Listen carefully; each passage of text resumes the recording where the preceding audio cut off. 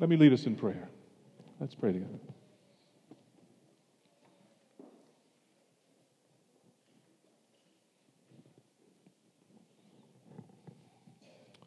Father, our week has been filled with speech. We have been talking and others have been talking to us. We have had intentional conversations about any number of things, and we have just had words on in the background. But what we most desire right now, Father, is that you would speak and that we would hear you. That the words that come from other places would be squeezed out, and the words that come from you would fill our hearing and fill our hearts. We live by your word.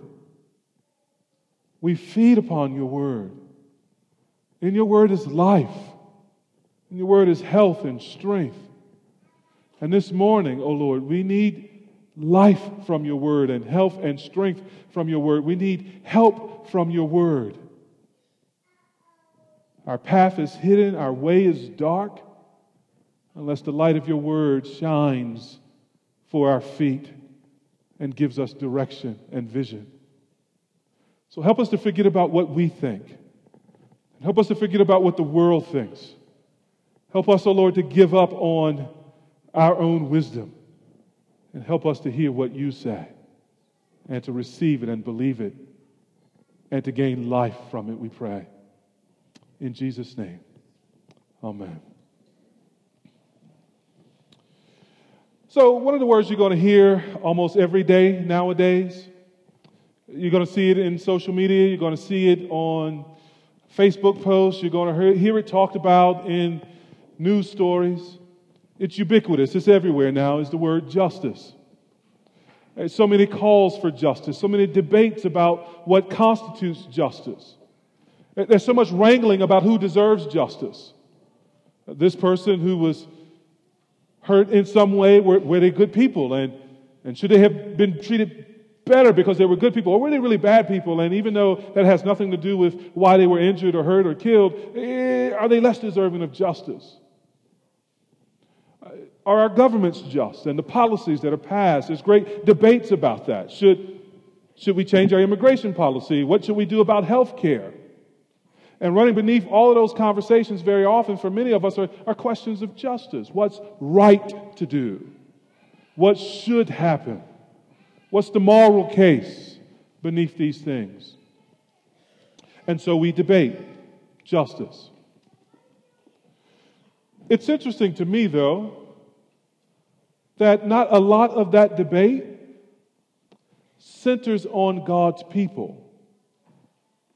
The questions that are raised about injustice are often questions about the secular state, are questions about government power, are questions about this leader or this agency and that agency, but lost in the conversation, and those are worthy conversations, necessary. Lost in the conversations is a basic question about how well are God's people doing at being just? Does righteousness and justice and equity and fairness, does it characterize us? So I would ask you the question, which is God more concerned about, the capital or the church? How would you answer that? In God's word this morning in Isaiah chapter 1, I think Isaiah makes it very clear. Yes, God does rule every capital and he rules over every secular city, but God has a particular concern about the quality of the witness of his people. It's to his people that he sends his prophets primarily. And it's concern for our integrity that God is most often roused. And that's Isaiah's burden, it's Jeremiah's burden too. That's Isaiah's burden this morning in Isaiah chapter 1, verses 21 to 31. Look there with me. Again, if you're using the blue Bibles provided, you'll find it on page 567. Isaiah chapter 1, beginning in verse 21. How the faithful city has become a whore, she who was full of justice. Righteousness lodged in her, but now murderers. Your silver has become dross, your best wine mixed with water. Your princes are rebels and companions of thieves. Everyone loves a bribe and runs after gifts. They do not bring justice to the fatherless, and the widow's cause does not come to them. Therefore the Lord declares, the Lord of hosts, the mighty one of Israel, I will get relief from my enemies and avenge myself on my foes. I will turn my hand against you and will smelt away your dross as with lye and remove all your alloy. And I will restore your judges as at the first and your counselors as at the beginning. Afterward you shall be called the city of righteousness, the faithful city. Zion shall be redeemed by justice, and those in her who repent by righteousness. But rebels and sinners shall be broken together, and those who forsake the Lord shall be consumed. For they shall be ashamed of the oaks that you desire, and you shall blush for the gardens that you have chosen. For you shall be like an oak whose leaf withers, and like a garden without water. And the strong shall become tender, and his work a spark, and both of them shall burn together, with none to quench them. If you were summarizing this text in one kind of pregnant sentence, here's how you might summarize it, and it's the main point of the sermon. The people of God sometimes fall, but God lifts them when they fall. I guess two sentences. That's one sentence. It was going to be a run-on. That's one sentence. And the second sentence will be this: but we must not take God for granted. The people of God sometimes fall. That's point number one, verses 21 to 23. And God lifts his people when they fall. It's verses 24 to 26. But we must not take God for granted. Verses 27 to 31. Verses 21 and 26 might be divided into two halves that follow the same basic pattern. Each section begins with an announcement, verse 21 and verse 24. Isaiah makes an announcement about the state of Israel, verse 24. God makes an announcement about the state of his own heart and what he's going to do. Then each section continues with an analogy to silver and dross. You see that in verse 22 and 25. And then thirdly, each section describes the actions of the leaders of Israel at the time. So you get the announcement, you get the analogy, and you get the actions. And in verses 21 and 23, it's as if Israel is falling down into a valley, into a pit of corruption. And in verses 24 to 26, it's as if God is pulling them out of that corruption into righteousness. That's kind of the motion that the text follows in those 6 verses. And the first thing we wish to see is the people of God sometimes fall. You see it announced in verse 21. Isaiah makes reference to the faithful city. That's the same. Going back to chapter 1, verse 1, he's still addressing Judah and Jerusalem. Jerusalem is that city. In verse 26, it's referred to as Zion. Verse 27, excuse me.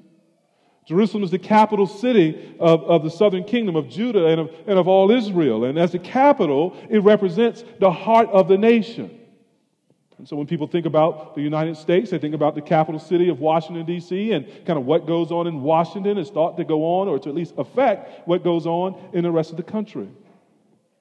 Now notice in verse 21, once the city was known as faithful. It was loyal to God, like a faithful wife or a faithful husband to their spouse. Jerusalem and the nation once honored God as their God and worshiped him in a pleasing way.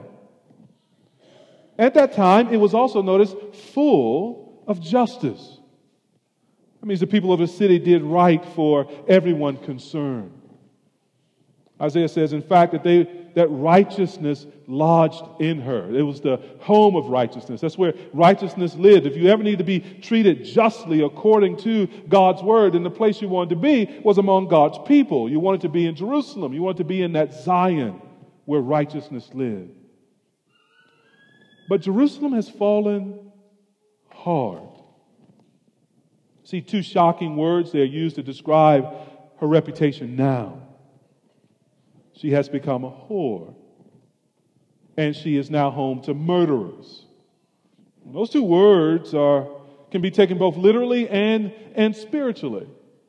And those things kind of go together. The spiritual adultery, the spiritual unchasteness of Israel, that's what God calls it, for example, in Ezekiel 3 and Jeremiah 16.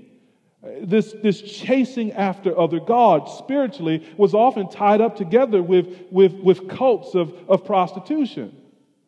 It was also often tied up together with, just gruesome things like offering their children in sacrifice to false gods.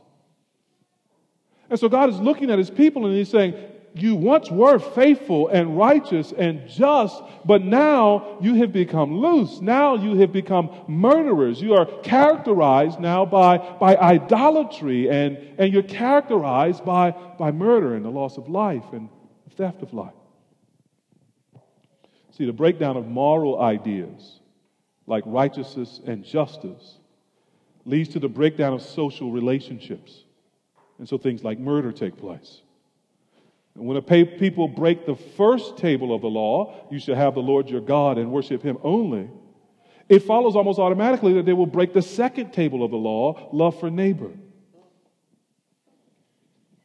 Alec Motyer put it this way: social values cannot be created and maintained without spiritual commitment.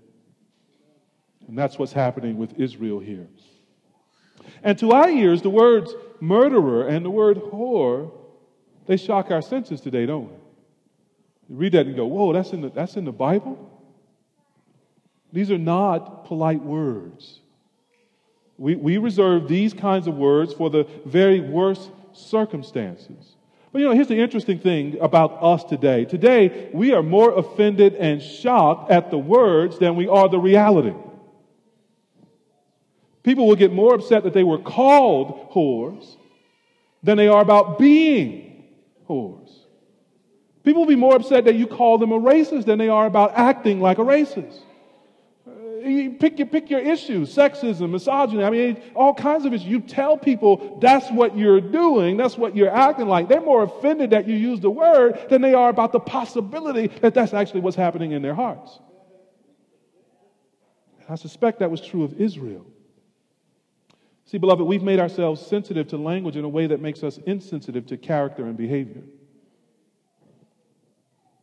These impolite words reveal ugly realities.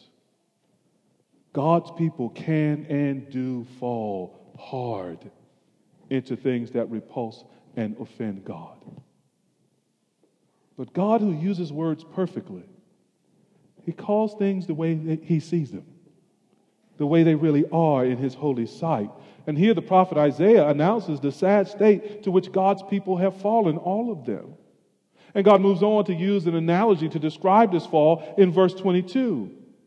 There he says in Isaiah 1, verse 22, your silver has become dross, your best wine mixed with water. Silver and wine, those are symbols of the good life, aren't they? Silver, a precious metal of value. Wine, sort of symbolizing riches and abundance and celebration. And these are folks who now, their silver, their lives, their souls have become mixed with dross. Even the dross, as far as they are sort of concerned, they see even the dross, the impure metals in the silver, as shining like silver. And their wine has been watered down. So in their lives, in their souls are these pollutants and these dilutants. They're polluted by the dross of sin and idolatry, and their witness is diluted. It is weakened like water into wine. And here's the thing, beloved, humanly speaking, once you pour water into wine, you can't separate them again. The strength, the potency, the taste of the wine is forever ruined. And so it is in this scene with God's people. They have become weaker, less holy, less pure. And it's not easy to get those things out. And the corruption is widespread. from the top to the bottom. So we see here the actions of their leaders in verse 23. The princes there refer to Zion's rulers. Verse 26 refers to judges and counselors. Or excuse me, verse 27 I think it is. For 26 refers to their counselors. This is a reference to the entire leadership class, from the royal class to the courts. It's a picture of corruption at the highest levels. Notice what Isaiah says. They are corrupt persons. They're rebels. They keep corrupt company, companions of thieves. They have corrupt practices. Everyone loves a bribe and runs after gifts. And they just love the hookup. That word there, runs after. They're eagerly seeking it. This is the animating drive of their lives. They are driven by selfish gain and driven by greed. And notice the consequence. When rulers are crooks and companions of thieves who can be bought with a bribe, then the vulnerable will be the most overlooked and the most oppressed. See, they're the fatherless and the widow, the ones who are meant to be protected by society, protected by God's people. Well, those are the ones who receive the disproportionate brunt of their corruption. I mean, think about it. When those are in high estate, play favors with each other, well, they watch each other's back. They bail each other out. But because they're in positions of power, they can do that at the expense of those who are not. And so no justice is brought to the fatherless. No justice, no mercy, no relief is brought to the widow. The poor guy, the little guy, the marginalized guy keeps catching it. And so what we see here in these first three verses is a picture of a complete and utter fall, socially, economically, spiritually. It's tempting to apply verse 23 to leaders in secular government. Indeed, we can see these issues in governments around the world, including the United States. It seems the entire political process is built on big money interests and trading favors between the powerful and the wealthy, while, again, a little guy gets caught holding the bag. I can understand why we want to draw that line from verses 21 and 23 to the White House, to Congress, to D.C. City Council. But keep in mind, Isaiah 1 is written about God's people, not the secular state. The princes and the judges and the kings of the Old Testament are often called in places like Ezekiel 33 and 34 the shepherds of God's people. That means if we want to draw a line from this text to our day, we have to draw the line from Israel to the church and from the princes to the pastors. The concern here is for God's people and the justice of God's people. And so we, beloved, have to ask ourselves some questions. Here are three to maybe consider later this afternoon. Number one, has the church fallen into any kind of idolatry in God's eyes?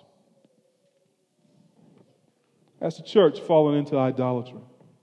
Number two, has the church accepted pollutants and watered down morality before God? Have we become so much wine with water mixed in, or so much silver with dross? And number three, have Christian leaders sought their own gain while failing to bring justice to the weak among God's people? How's the church doing, beloved? Now, the main thing to grasp, I think, in these three verses is a sentence that I've repeated a couple of times, and that is, God's people can fall, and fall hard. So, beloved, we must not be fooled into thinking that because we are the New Testament church and we have a new covenant, then we are somehow incapable of falling, or we are different kinds of people than the people of Israel. Yes, we have a better covenant according to Hebrews. And we have a better covenant built on better promises. And this better covenant built on better promises has, yes, a better mediator, Jesus Christ. And Jesus, our great mediator, has made a better sacrifice, a perfect sacrifice on Calvary's cross for our sins. So yes, we have a better covenant with a better mediator, with better promises, built on a better sacrifice, but we have that precisely because we are not better people. It's because Israel's infirmities are our infirmities. And it's because Israel couldn't succeed in their own righteousness, and we can't either, that we need a new relationship with God. A new covenant, a new mediator, a better sacrifice, which we have in the Lord Jesus Christ. But acknowledging that, I think, should posture us to ask ourselves some hard questions about the state of our righteousness and the state of justice among God's people. How are we doing, beloved? We must watch our lives and our doctrine closely. Isn't that what Paul tells us in the pastorals? We must inspect our lives as a church for the things that would pollute our worship and our faithfulness to Christ. What dross corrupts our silver? What water weakens our wine? Do we even think about such things? Or are we coasting, imagining that you may coast your way upward to heaven? Oh, the kingdom of heaven is taken by force, beloved. We must press into it. And we don't do that unconsciously. We do that inspecting ourselves, testing ourselves to see whether we're in the faith and working out our salvation in fear and trembling. God's people can fall. What's the reputation of the church in the world? Are we known for righteousness and justice and faithfulness and love? Are we known for self-interest and greed? But the good news is in verses 24 to 26. When God's people fall, God very often will lift them up. You see that second announcement there in verse 24. This announcement comes, notice there, from the Lord of hosts, the mighty one of Israel. The title Lord of Hosts could be translated the Lord of the armies of heaven. The mighty one of Israel points to God's strength and power that he uses on behalf of his chosen people. So Isaiah introduced God to us in this verse in terms of his military power.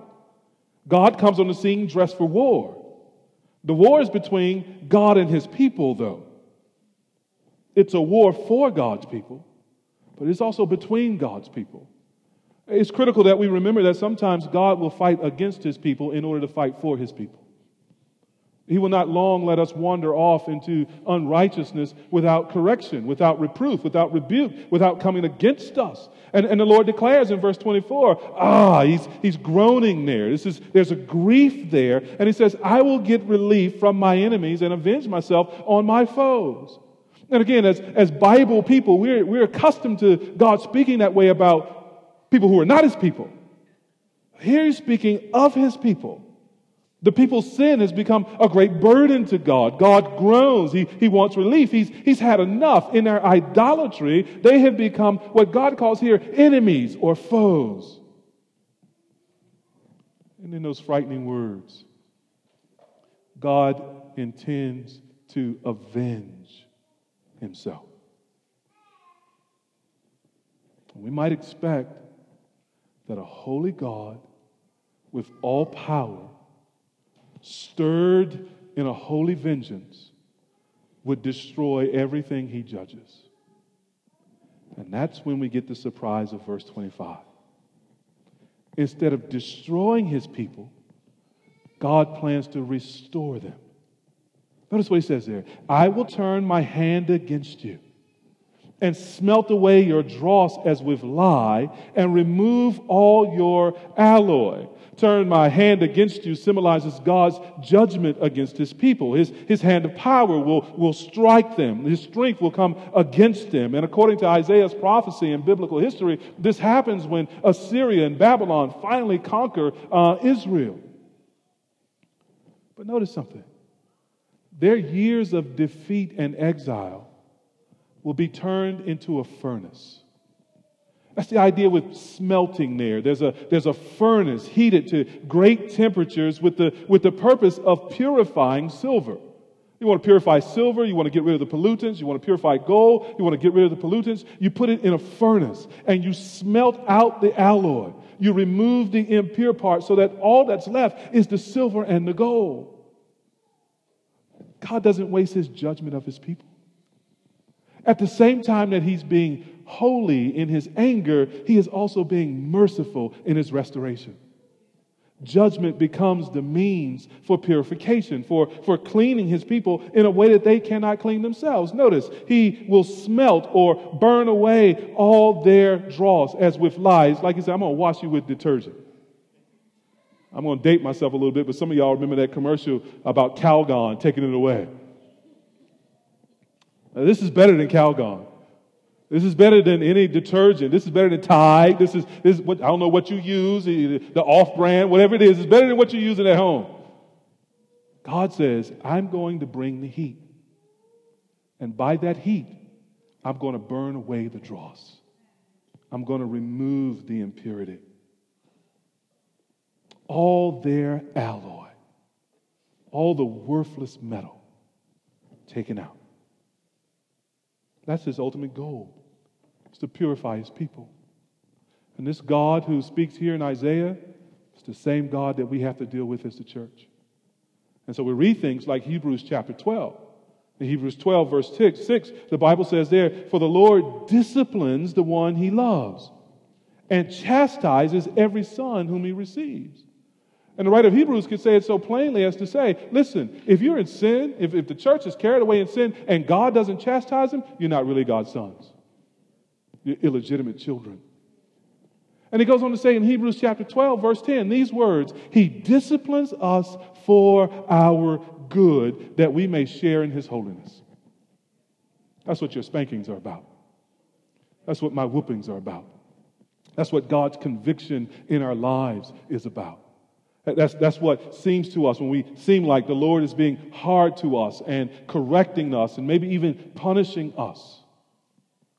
Beloved, it's about his conforming us to his holiness, conforming us to his righteousness, removing the impurity that we might be the preciously pure people that he has purchased with the blood of his Son. See, for God, relief and vengeance for his people looks like restoration and purification. There may be some fire to go through, but we will be cleaner on the other side. But he's not done here. Notice he comes in verse 26 to the action of the leaders again. God says he will also restore the leaders of Zion. The Lord will make them like they were before the fall, when they were the faithful city. The leaders will, in this future time, will bring justice to the people and will rule in righteousness. And notice the result. The result will be the return of the people's reputation as the people of God. You shall be called the city of righteousness, the faithful city. And here's the good news. With God, there's a way back to righteousness. What the people destroyed, God restores. The people fall hard, but God lifts high. In verses 25 to 26, really teach us why we should not reject being called whores by God. That's an impolite word. More scandalous than the word is the reality of our spiritual adultery. But more scandalous than the reality of our spiritual adultery is God continuing to love us. Who can read that great book of Hosea and not see a picture of that? Of God keeping his covenant of love with a people who are chasing after other lovers. Who can read Jeremiah 16 and not see there at the end of that long, brutal description of Israel's whoredom spiritually, God saying, I will make atonement for you and make covenant with you. The good news is God loves whores. The good news is in all of our wanderings, in all of our spiritual adultery, in all of our unchasteness, and all of the impolite things that we would rather not speak of in public, in polite audiences, God sees and God loves us anyway.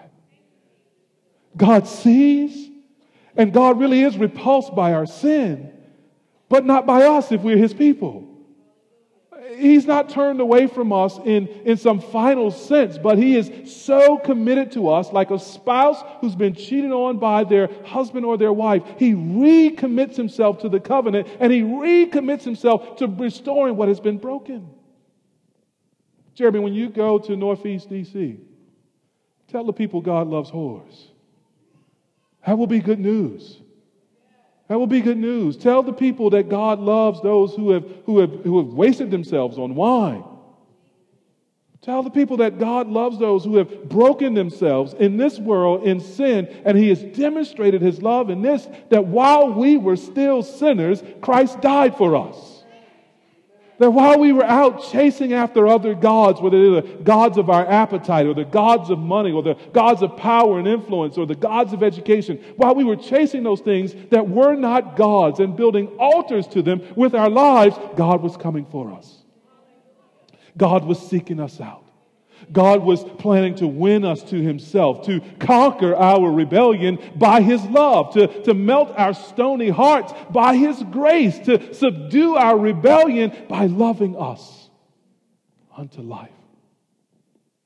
Oh, it's bad news to be called a whore by God, but it's better news to see that he loves us in Christ. Tell the people, Jeremy. ARC, let's tell the people that there is a remedy for our sin. However bad, however unspeakable, there is a Savior who washes by his blood and removes the stain of sin. And church, notice here in verses 24 to 26, in this restoration, God is concerned that his Old Testament church, Israel, be righteous and just. He doesn't restore them to himself without restoring them to this morality of righteousness and justice. And what's being said here in the Old Testament of his Old Covenant people, it applies to his New Covenant people, the church. So when God says in Isaiah 1, verses 16 and 17, cease to do evil, learn to do good, correct oppression, and so on, he's not just talking some ancient word to an ancient people who are no longer here. This was written down for us, for our instruction, on whom the end of the age has come. So the church should have the positive reputation spoken of in verses 21 and 26. We should be full of justice.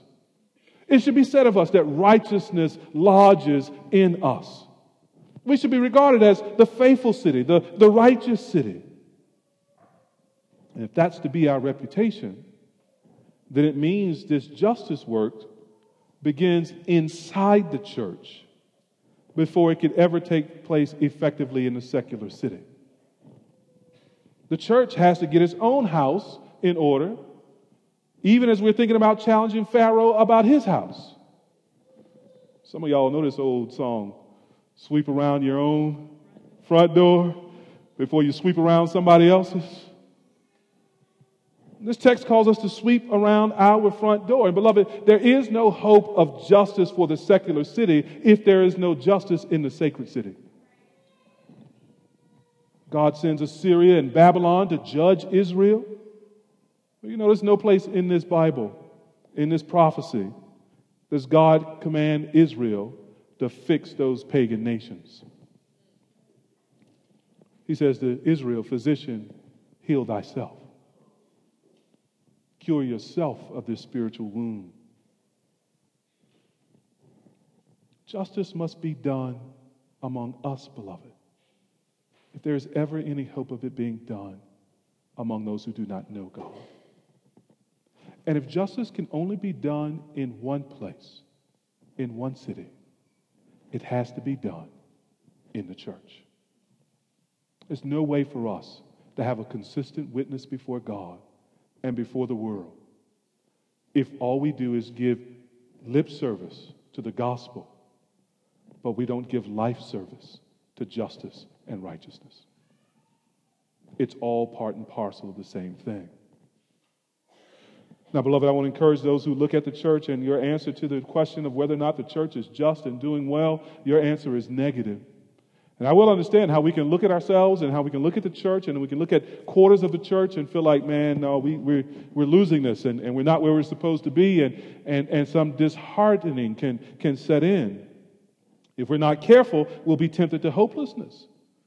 But before we give in to that, it's important that we remember that we're not to focus only on old Zion, the old Jerusalem, and we're not to focus merely on the current church in its warfare against the world, but we have to turn our eyes to the new Jerusalem, the coming city that comes from God. See, this church and Israel were pointers to that celestial city, that final city that is our final home. And so you can write these verses down, or you can flip there with me, Revelation 21, verses 1 to 4.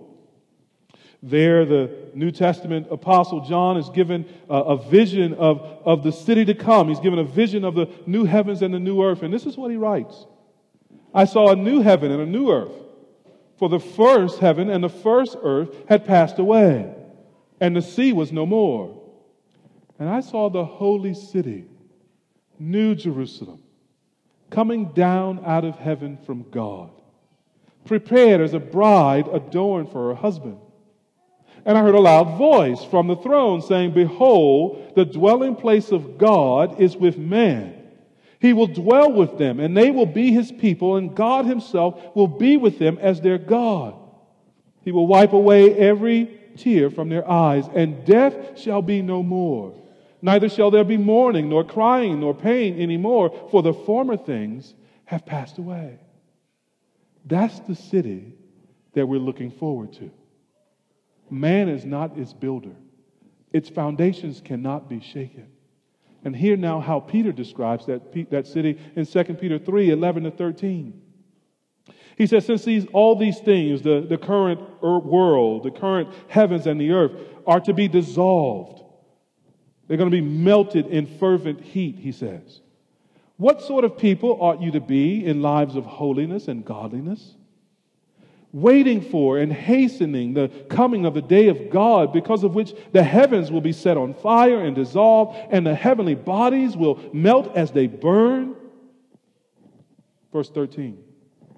But according to his promise, we are waiting for new heavens and a new earth in which righteousness dwells.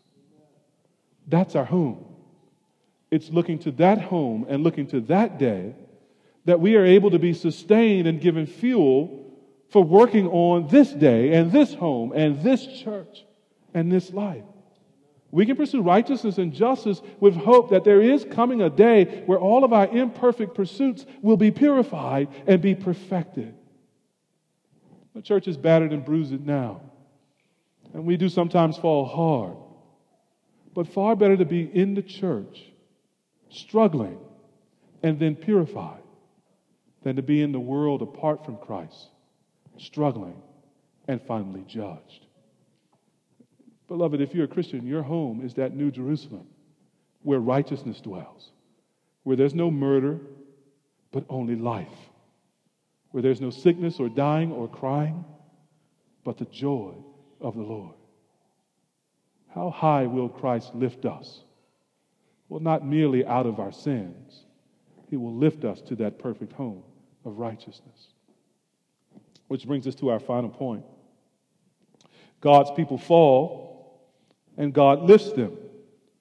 But we must not take our relationship with God for granted. That's what we see in verses 27 to 31. If we were to stop at verse 26, we might assume that all of Israel would be restored.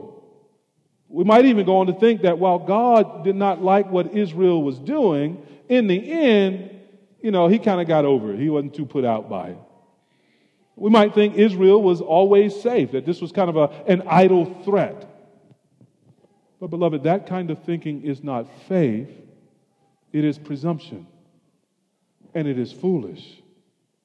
It is taking God for granted.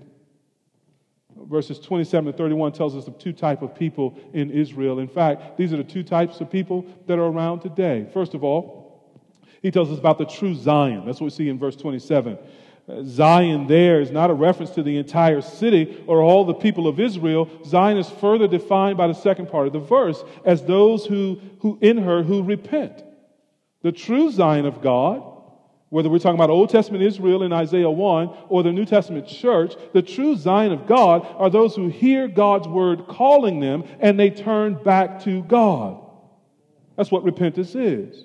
Repentance is a complete change of mind and change of life, where we were going and seeking and doing sin, but now we have turned and we are seeking and obeying and serving God. So you can always spot God's people in a crowd of sinners. God's people are the ones turning around back to God in confession and seeking forgiveness. Repentant Zion, notice, will be redeemed. They will be purchased back. They were sold as slaves of sin, but now because of God's grace and mercy, they will be purchased back as servants of God. They will go from the outhouse of sin into the palace of God as worshipers. Notice they'll be redeemed by justice. They'll be redeemed by righteousness. Those are not two different things, but two words kind of giving us the same idea. Both justice and righteousness involve not only living personally lives of integrity and uprightness, but doing that also collectively and publicly. These are covenantal ideas. These are responsibilities God lays upon all His people. They will be redeemed. And their justice and their righteousness will be reflected in that redemption. Ultimately, Israel would fail that standard. They could not live up to God's word. Just as we can't live up to all God requires in terms of justice and righteousness. But God's plan was to send someone who would be righteousness for them, who would satisfy justice for them. God knew from before the world began that we would need a representative to stand in our place. Even in Isaiah, he begins to speak of that someone who would come. So in Isaiah chapter 53, verse 11, Isaiah writes these words, "Out of the anguish of his soul, he shall see and be satisfied." In other words, this one who is to come is going to suffer. There's going to be anguish and grief in his soul, but he's going to see something. He's going to see a result that satisfies him. And then he says this, "By his knowledge shall the righteous one, my servant," the one who is to come, "make many to be accounted as righteous, and he shall bear their iniquities." If you know Isaiah 53, you know that Isaiah is prophesying the coming of the Lord Jesus Christ. He's looking forward to that day when God's true righteous one, God's true Son, will come and carry our iniquities, our sins, and give us his righteousness.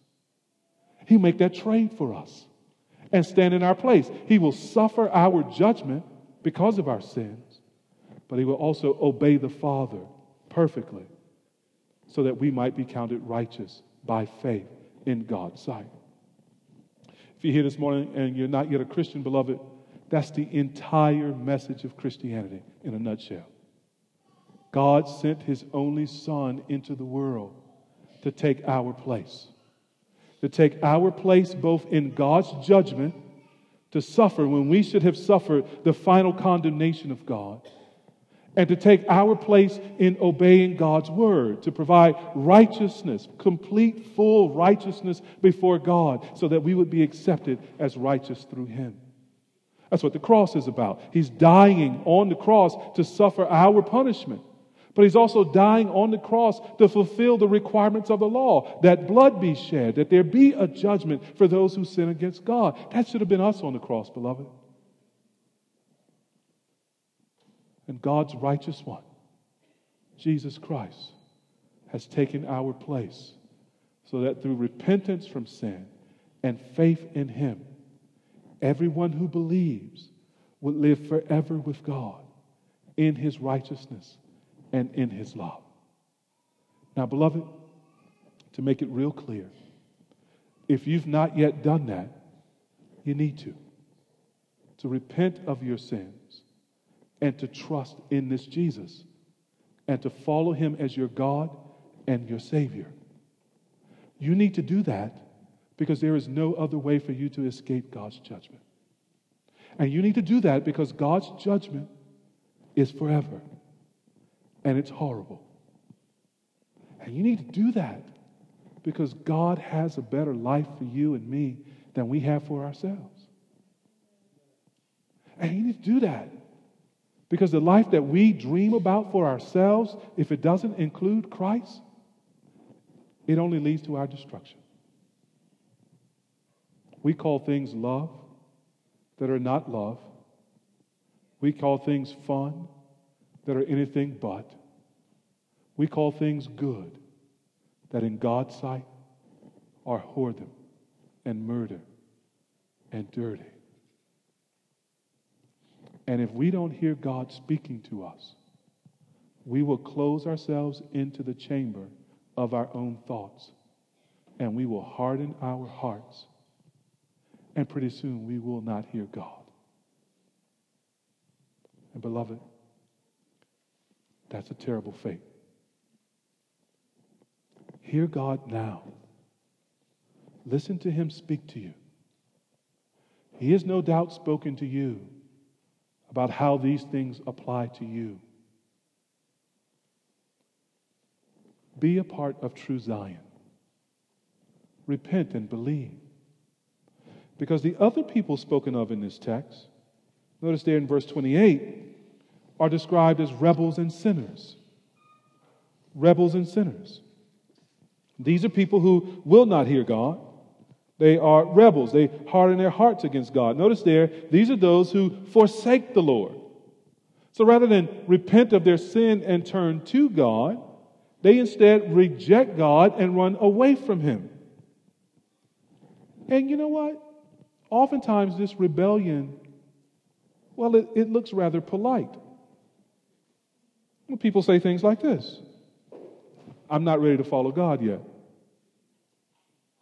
Or they say things like, God and I have an understanding. Or they say stuff like this: let me finish my sin first and then I'll come to God when I'm older. Or slightly more clearly rebellious, they might even say, get away from me with all that God stuff. If God don't like this thing that I like, then I don't like God. Notice what happens to them. Verse 28. They are broken together. They are consumed.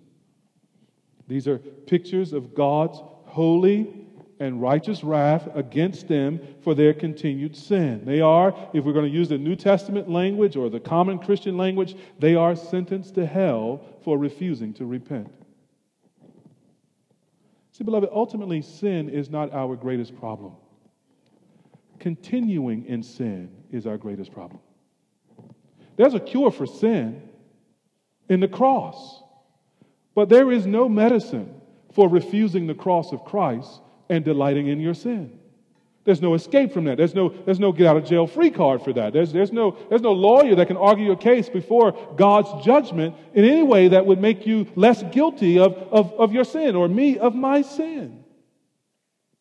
There's only one solution to sin, and that is Jesus Christ and His sacrifice and our repenting and believing on Him. And it's the only solution needed.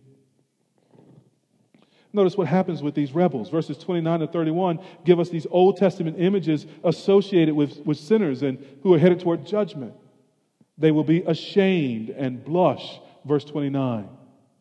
Often the Old Testament uses idolatry and sort of compares it or links it with this idea of being ashamed before God. They may look good on the outside, verse 30, like strong oak trees, or they may look like lush gardens, but on the inside they are dry and they're ready to be burned. And notice in verse 31, everything that they are, the strong, and everything that they do, their work, will actually lead to their burning. They become tinder, they become firewood for the burning. You see those last lines there, those last words of verse 31? The fire, the judgment, cannot be quenched. there will be no relief for the sinner when God relieves his burden over sin. Beloved, see here clearly that when God lifts his people, he also sifts his people. He also makes a determination between the sheep and the goats. He separates those who are righteous from those who are wicked, those who are repentant from those who are unrepentant, those who love him from those who love their false gods and make false professions about him. This is why no one should dare take God for granted. He is not playing, beloved. And he is not a pushover. He is holy. And he is inflexible in his righteousness and his justice. And so as we conclude, let me ask just a few questions. Have you or I been taking God for granted? Here's how we can tell. When God points out our sin through his word or through his people, having had our sins pointed out, do we repent of them and turn back to God? Or do we resent it being pointed out and continue in the sin? And do we do that refusing to repent and continuing in sin, all the while claiming to be God's people? That's how you know you're presuming upon God. God's people repent, and God restores them. God's enemies harden themselves, and God destroys them. Choose you this day whom you will serve. Will you serve the false gods of your own making, or will we serve the mighty one of Israel, the Lord of hosts, the God who restores and purifies? Choose God. Follow Jesus. Live forever in his love. Nothing else you have going on in life is worth missing that. Let's pray together.